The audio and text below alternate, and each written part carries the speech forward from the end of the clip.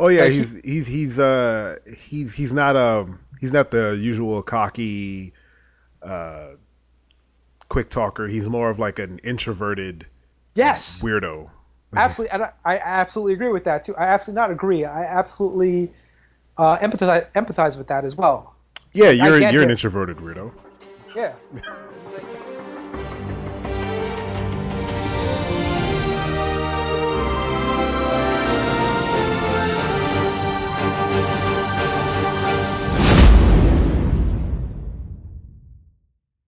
What's up, everybody, and welcome to another edition of the Super Black Podcast. I am your host, Carl Waldron, and with me this week is a very dear friend of mine, a giant nerd and an amazing artist. You've seen his work on the website.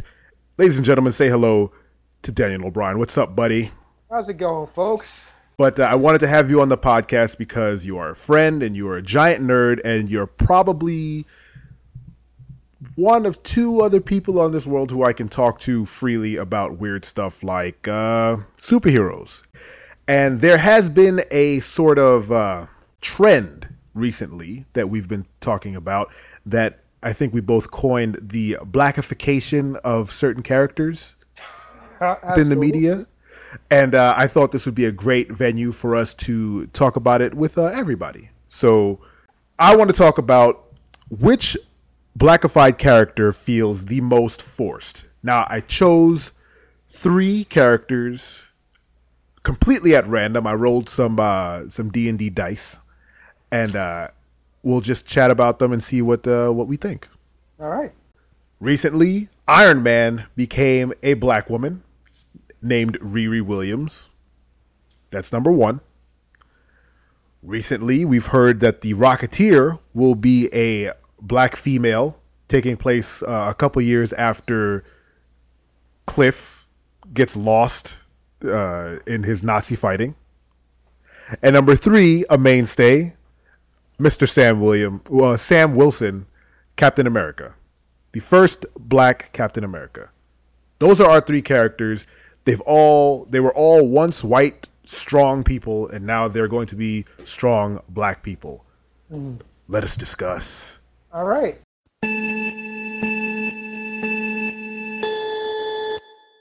Let me just say that I'm all for the blackifying of characters. Of course. But in these terms, I'd have to talk about the Rocketeer first and foremost. And let me just say once again that I'm okay with this as long as they give it the right treatment. Like when I first saw this in the news, I was like, what are they trying to do? Because this is on the heels of the Ghostbusters movie where everybody's all up in arms because they changed the cast to be female. I was like, okay, all right, fine. I was all for it because of the cast and of the director. Yeah. I've never seen them in a bad movie, so I was okay with this. I want to see who they put behind this movie, the writers, the directors, because right now, in my head, I can't think of a good enough reason to make this character a black female. With that being said, I can see a black male, because let's face it, World War II, experimental jetpack. I think the Tuskegee Airmen. It's like I can see a scientist be like, hey, this may be too dangerous for us. How about you try this? Yeah, kind of like a front lines type thing, like what was that South Park line? Operation Get Behind the Darkies. Yes, more absolutely. like you are going to be the test subject for this rocket pack. They hand it to this man, and he's just like, I guess I have to because I enlisted. I wanted to serve my country, and this is how you're kind of going to treat me. And then he turns out to be the hero of the war.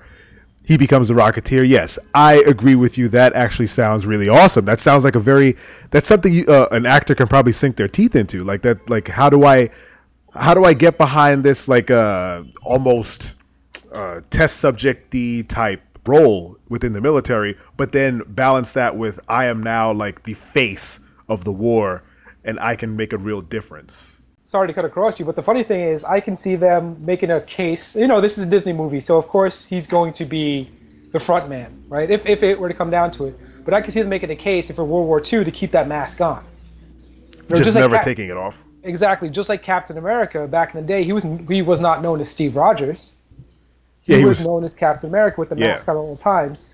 He could be that iconic hero forever and forever and forever. They can, if he dies, hell, we just throw somebody else in the mix and keep it moving. Yeah. Yeah. Like Frankenstein from the Death Race movies. Exactly. Absolutely. See, I can't make references like that to anybody else and they would get it. Like, it's also a very bad reference. I'm sorry, everybody.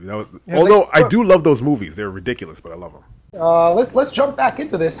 I like it. Look, the Rocketeer thing came out of left field to me because, one, I don't want a new Rocketeer movie. And maybe this is like the old man in me talking like, I had what I wanted and I don't want anyone else to have it. But The Rocketeer is a great movie. If you sit your kids down and just put The Rocketeer on, it still resonates. It's still fine. You know, like the time period in which it was created and the time period in which it was set, it's like a time capsule. You want to, the way it was filmed, the effects in it all works to what it was trying to be, kind of thing. Mm-hmm. A CGI Rocketeer would just be Iron Man, no? Yeah. Yes, absolutely. Like we have that. Like kids have their own Rocketeer, and it's Iron Man. Like that's what he is, and he's been that for the past 12 years or whatever. Mm-hmm. To update it now, I guess I can say whatever. It's not for me. You know, I had my Rocketeer the way everyone had their thing back in the day, and they want to give this to a new generation. Fine, but I almost don't understand why it's a black female. And I'm not saying it shouldn't be. I'm just saying, and again, let's just take a step back and say, we can't really judge it yet because literally no information except the fact that it was a black female lead came out. But that's almost enough for us to talk about it, because why was that the first thing that you put out? Like, they could have just said, we're making a Rocketeer remake. Yeah. And it's going to be such and such, and we'll have more information later. But they had, I don't know, the forethought to say that, and it's going to be cast as a black female. Like, what? That's why I put her on the list, because that feels forced to me. Like, that feels like you're saying, hey, guess what? We're making a black female Rocketeer. Cool, right? Like, get that buzz going. That's exactly what it is. Yeah. It all comes down to, because I don't quote me on this, but there's no scripts. It's just an idea they're throwing out there, and they're going to give it to a writer. It's like, hey, let's see what you're going to do. Let's see what you can do with this from this point on. It's like, I don't know my history well enough to say, like, okay, where would a black woman properly fit into this script? If you can find a writer that can make that pop, all the power to you. But right now, it seems very forced. Riri Williams, who is now like running as Iron Man within the, I believe it's the International Iron Man storyline.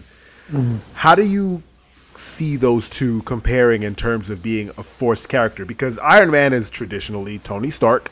He always has been. They've had derivatives. Even War Machine is just the black version of Iron Man. Yep. So now there is literally an Iron Man or Iron Woman who is a very intelligent, very resourceful young black woman in college who reverse engineered one of Tony Stark's suits and is using it to fly around and save people. I'm all for it. Once again, as long as it makes sense in that world. The other thing I thought when I saw it was like, okay, a lot of things play into like the Marvel Cinematic Universe now. And from what I understand, Robert Downey Jr. can only get so old and keep playing Iron Man and the rest of these characters. There. So sometimes it feels like Marvel is taking certain ideas and throwing them at the wall to see what would stick, only because once Robert Downey Jr. can't play Iron Man anymore, they need a younger, fresher person and more relatable to play that role, so people will keep being interested in it. And you think that their reaction is Riri? It's saying let's get a young college aged female with some personality, make her very smart, and then she can take the reins when they inevitably create the all new Avengers and start this whole phase A, Phase 17, if anything. When it's a bunch of young people taking over, you think that they're going to employ Riri as that Iron Man? I don't think it's for certain. They're trying to see if that character will have enough buzz to carry over when that time needs to come. I can totally see a decade down the road where Robert Downey Jr. is in his walker, Chris Evans is way too old to play Captain America now, and not enough CGI in the world can help him out. It's like, okay, we need an all new cast, and there you go. You have Riri, and Marvel has that cash cow to keep him going. Yeah. I love it. I absolutely love it because we need more of that. It's like we both agree that it's not a bad thing at all. But sometimes, being the introvert thinker that I am, it's like, okay, why is this being done? Is it because you feel it needs to be done, or is it because this is going to affect your bottom dollar? Yeah. If this is now a popular thing to do, what happens when it no longer becomes popular? Will these characters just fade to the background and pretend like it never happened? It's an excellent point. What would need to happen is, if you're going to build these characters up, they need to take prominence. And I don't want to lose Tony Stark. Tony Stark is Iron Man to me. Riri Williams is not Iron Man to me. But is there a place for Riri that she's effective, And I think that's the cool thing about the all new Avengers, is that they're trying to rejigger the team a little bit, and they have a lot more characters and a lot more space for people. So hopefully she gains traction. Hopefully she has some good writers around her, that she continues to be an interesting character, and it doesn't become like she's a part of the Green Lantern Corps, where it's just a whatever character somewhere in the back. Like, yeah, she's a Green Lantern, but whatever. I feel as if Tony Stark will have to die, or he will have to take a big back seat for them to build up her as a character well enough for people to actually relate and want to keep around.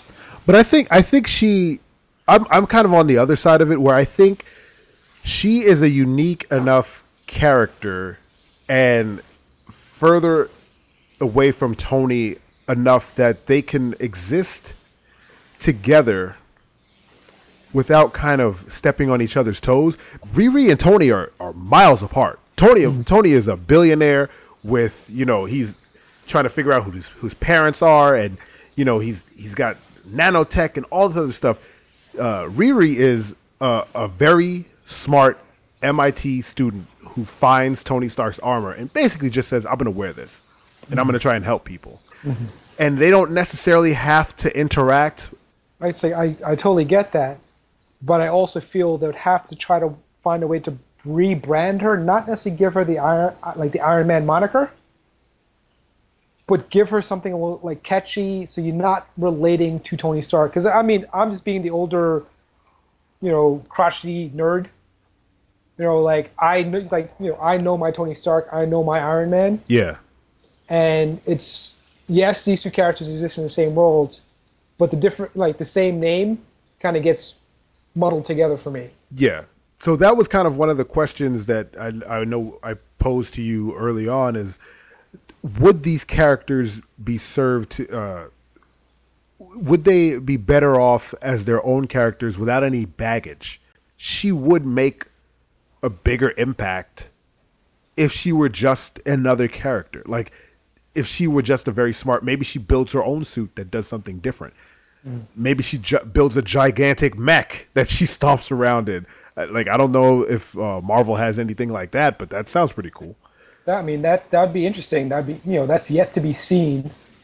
If they can find a way to give her her own personal look without adding metal breasts to the chest plate. Yeah. And make her distinctive. He's one of the most he's had the most costume changes. Exactly, and you have a good reason for it. Upgrade the tech, upgrade the armor. So what can you possibly do with Riri to have it make sense? To have it make sense in that world. And I trust the writers can do it. I just hope that it doesn't kind of fall to the wayside. She just becomes this auxiliary character that was just there when they needed her, when Marvel needed to make that money. It's like I love it. It's like I want to read more. I want to be able to pull that in and relate to these characters and give it to other people to relate as well. But we'll see. Time will tell. Indeed. I've said it all along. Yeah. And the last on our list for today is Sam Wilson as Captain America. Do you feel that character was forced into the Captain America role? I know it wasn't big, but there was some controversy about it. But then it kind of all dusted away because what's the big deal? Well, I mean, Marvel does what they do best. They publicize the ending of. They spoil their own books. When this first happened, yeah, Marvel, I think, put out a press release like weeks in advance saying that this was going to happen and spoiled everything for everybody. And in the beginning, I was doubtful, but knowing the character and actually knowing the history, understanding like what happened, Sam Wilson waiting in the rains for such a long time. He just knew Captain America because he's his best friend for who knows how long. Yeah, like, even in the books, like it was a long time coming. It wasn't just Bucky. Falcon was always by his side in some form or fashion throughout the years. Exactly, like he was his connection to the modern world. That's essentially what he became. What the Red Falcon became was like, okay, not Tony. Steve is a man at a time. And I need to find a character. I need to find a person that can help me relate to what's going on now. Because originally Captain America, yes, he fought in the war, but there was a very long time, like he was a street level superhero.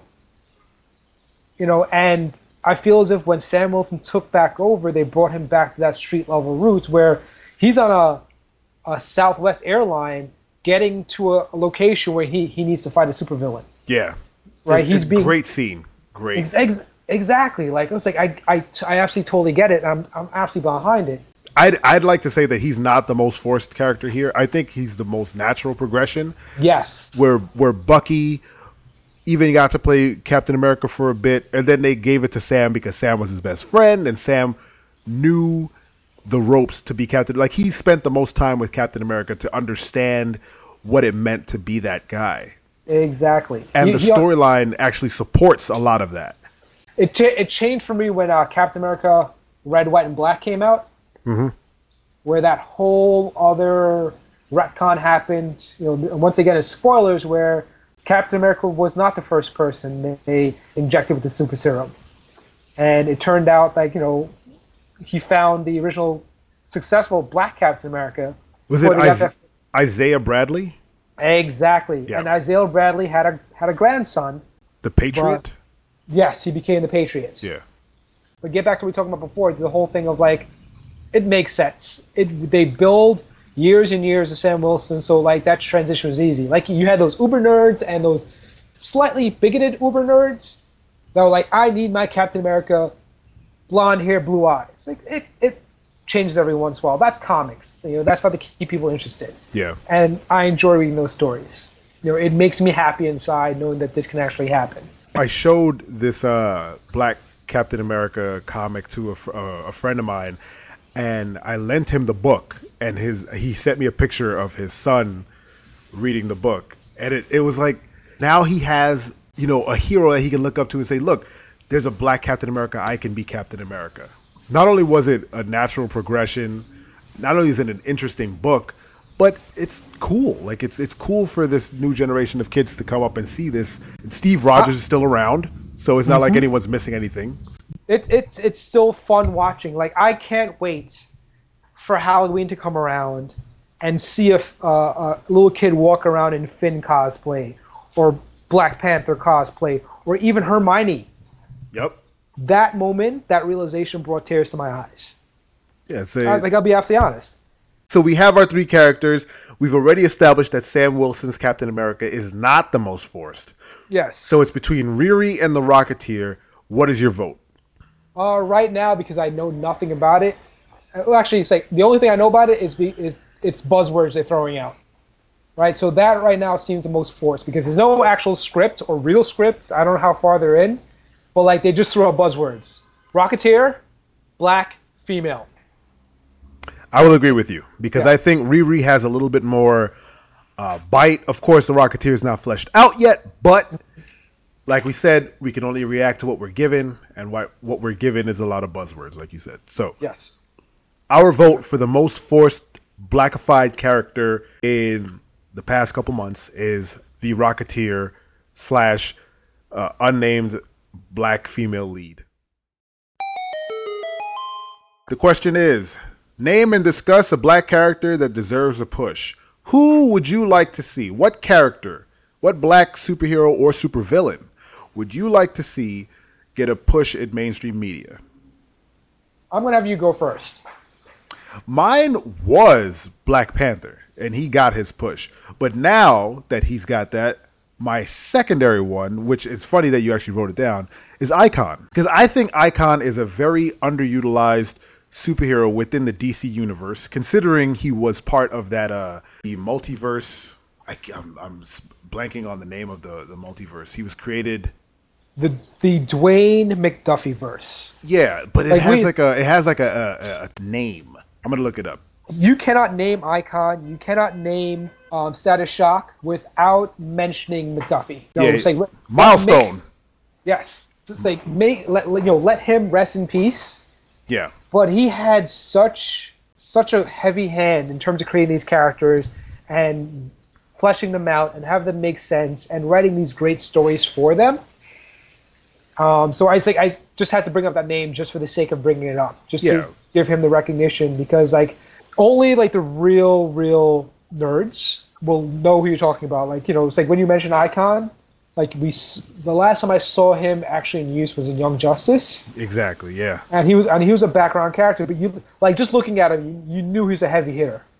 And not only that, in Young Justice, they made it a point to induct him into the Justice League in one of the episodes. And I thought that was amazing. And that was actually the impetus for me actually creating Super Black. It was seeing Icon, not knowing off the bat, who's that? And then I was like, oh, wait, is that the guy from the Milestone comics? Looked it up, and it was. And then to see DC acknowledge that he is a powerful hero and bring him into the Justice League within the cartoon, I was like, well, that's amazing. Him and his partner Rocket, I believe, get treated very well within Young Justice. And it's amazing to see that happen, especially with a character from Milestone Comics. Being on Young Justice, it was so fun seeing him on screen, but it kind of stunk. Not kind of, it did. It was a disappointment that you didn't hear him talk more. His big thing was his demeanor. He was this big brick house black Superman-esque character. He was basically Superman. But intelligent, Ivy League educated lawyer that spoke very quote-unquote proper, and the superheroes in the universe called him whitewashed. And I related to that character growing up because, it was like I was educated a little differently, and I moved to Jamaica, Queens, when we first moved to this country. And it was so weird, people relating to me in such a way where I don't like how you speak. Because I spoke very proper, quote-unquote proper. And knowing of Icon and knowing that he dealt with a similar issue made him more relatable to me. It's like, oh no, it's like he was a lawyer. I forgot about this. He was a lawyer for them in the ultimate when they went on trial, when Justice League went on trial. Right. It's like I have to go back through that again to see exactly. It was him or was it Green Lantern? I have to go back and watch too. It was Icon was their lawyer. I remember. So he did have lines. Yeah, he did have lines. I have to go back and see exactly how how they made him speak. It sounds ignorant me saying it out loud, but I'm curious now. I'm going to watch it just for that reason to see how dead on it was. Because seeing him just sit there this, like I said, huge brick house of a dude, with that resting bitch face. Let's face it. Yeah, he always looks upset. Exactly, but knowing that he is a powerhouse of a character. I would have loved to see him interact more with a villain, just show off some of that power, because we don't really get that in the show. We get the fact that the Justice League respects him, yes, and see him as a a useful addition to the team, but we never see him, as far as I remember, lay a fist on anybody, which would have been Exactly. because he's basically like the Martian Manhunter crossed with Superman, which is a deadly combination. And with that, I'm going to call this a podcast. If you want to be, give me a white superhero, give me a blue superhero. If you want, hey, Blue Beetle. if you want to be Blue Beetle and as a cosplay, you do it. Who cares what color your skin is? Because we're all red on the inside, red and mushy. This has been the Super Black Podcast. I have been your host, Carl Waldron, and Daniel has been my guest. Daniel, please tell the people about your book. My book is The Carnival Prince. Like I said before, I'm Trinidadian, and I've always loved myth and folklore. And I've always loved the carnival culture in Trinidad as well, so I found a way one day to combine those two things that I love. Oh, and a little bit of Jim Henson thrown in there as well, puppetry and all that wonderful stuff. And I created a new character based on old myths. You know, think of two ancient mythological characters coming together, having a baby, and their baby is now the Carnival Prince, and he's off having his own adventures. And same time telling the history of Carnival, brief history of Trinidad in itself. And I'm hoping to expand on that universe and have kids, once again, see a heroic character in themselves and be able to learn about their culture and their past. And that's why that story exists, at least for me. The main reason I made that story is because I wanted to reconnect with myself and reconnect my culture, and writing and illustrating that book was a way for me to do that. Amazing. Does that make sense? That makes complete sense to me. What I will do is you will provide me with a link to more information. I will put that link in the show notes for this podcast so that everyone can see it. Everyone can click through and read, and hopefully everyone can say, yeah, I want to donate to help have this thing published, and I want a book too. I want a physical copy. You know, maybe start a Patreon or a Kickstarter. We can do anything because the internet is huge. We can do whatever we want. Super Black is a place to make things happen, people, and that's what I'm trying to do for my friend Daniel. Thank you, Daniel, for showing up. We're going to have you on more podcasts because this is now your home. They've heard your voice. Awesome. Everyone, this has been the Super Black Podcast, and we are out.